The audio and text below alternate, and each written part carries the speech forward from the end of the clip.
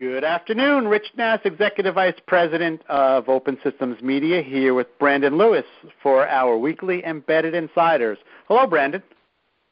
Hello. It's the holiday season. You want to know how I know, Rich? Sure. Why? How do you know it's the holiday season? My dogs just ate a bunch of chocolate that my wife, for some reason, left underneath the Christmas tree. So you're throwing your wife under the bus? I'm throwing her right under the bus. She's out of town right now, so I had to deal with all of the cleanup and the veterinary bills and all that stuff. So this one's for you, Katie. You know that she can access the podcast from wherever she is, right? Yes. Hey, SoundCloud or at www.embedded-computing.com. She's a frequent reader. There you go. Right. And also, our podcasts are brought to you by the Trusted Computing Group, who provides proven standards for built-in security. Learn how to secure the insecure Internet of Things and embedded systems at www.trustedcomputinggroup.org. So, this week for me, it's very clear that they released the media list for CES because I have been deluged with people who want to meet with me, people who are making everything from electronic sneakers to autonomous cars and everything in between. It's amazing the spectrum of stuff that I'm hearing about, and it's obvious that the people who are setting up these meetings have no idea what we cover. Yeah, I just want to take this opportunity to say, if you are one of those people who's sending emails and you're making a iPhone cover or something like that, please remove me from your email list. Why, you don't like iPhone covers? Well, no, I'm an Android guy. There you go. Good answer. So one of the ones that seems to be very hot this year, it was actually very hot at the show last year, but this year is even more so, is the autonomous driving. I know last year I took a ride in a car with the Renaissance folks, and it was really cold the night that I was doing that, and I know how you really feel bad for me. But we had to wait outside. It was like 30 degrees, and we had to wait out in the field for my turn to drive in the car. But it was pretty cool. But are you hearing that things have progressed in the year since?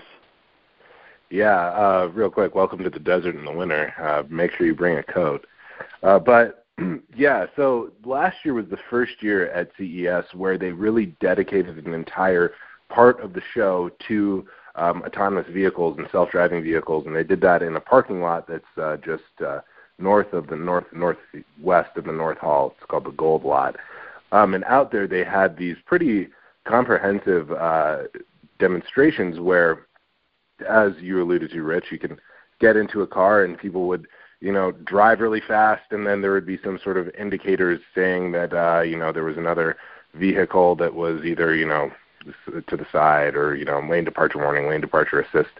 And then some of the demonstrations actually took you out throughout the city of Las Vegas, down the strip, and were interacting with traffic signals, and that was really, really cool. This year, what I'm really interested in seeing is how some of the semiconductor vendors are going to be leveraging technology like artificial intelligence to do some object recognition and detection. There are a lot of chip vendors that I already have meetings with that I'm at the show that are involved with automotive. So getting that machine learning element in there, I'm hoping to see some significant advances. I mean, these are all POCs, but significant enough to spark my interest. I also kind of like it because it's kind of like getting in a roller coaster. So. Yep, I definitely agree. Another area that's perked up a lot is voice-enabled everything, from refrigerators to thermostats to all kinds of home appliances. And the one that seems to be the most dominant is Alexa. Everybody wants to connect to Alexa.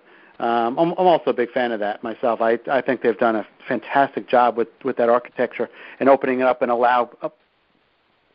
allowing people to build to the architecture. I think that's the reason that it's taken off. Yeah, I completely agree with that. When I first started going to CES, which was about 5 years ago probably, smart home was the big deal at that point. And there were all of these different organizations and in some cases companies like Apple that were trying to get into the home but keep the ecosystem their own. So, the whole Apple Home thing, that kind of fizzled. And the reason that fizzled, and also on the contrary, the reason that Alexa is being successful, is that it's got to be an open environment where you allow people to develop apps, develop cool capabilities or Alexa skills that ride on your platform but aren't restrictive. One of the things, though, that is starting to get concerning to me, I wrote an article or a column maybe a couple weeks ago about how the voice-enabled everything could actually become a big problem in terms of privacy and security, because people right now, the company that comes to mind is Exmos. They're out of Bristol.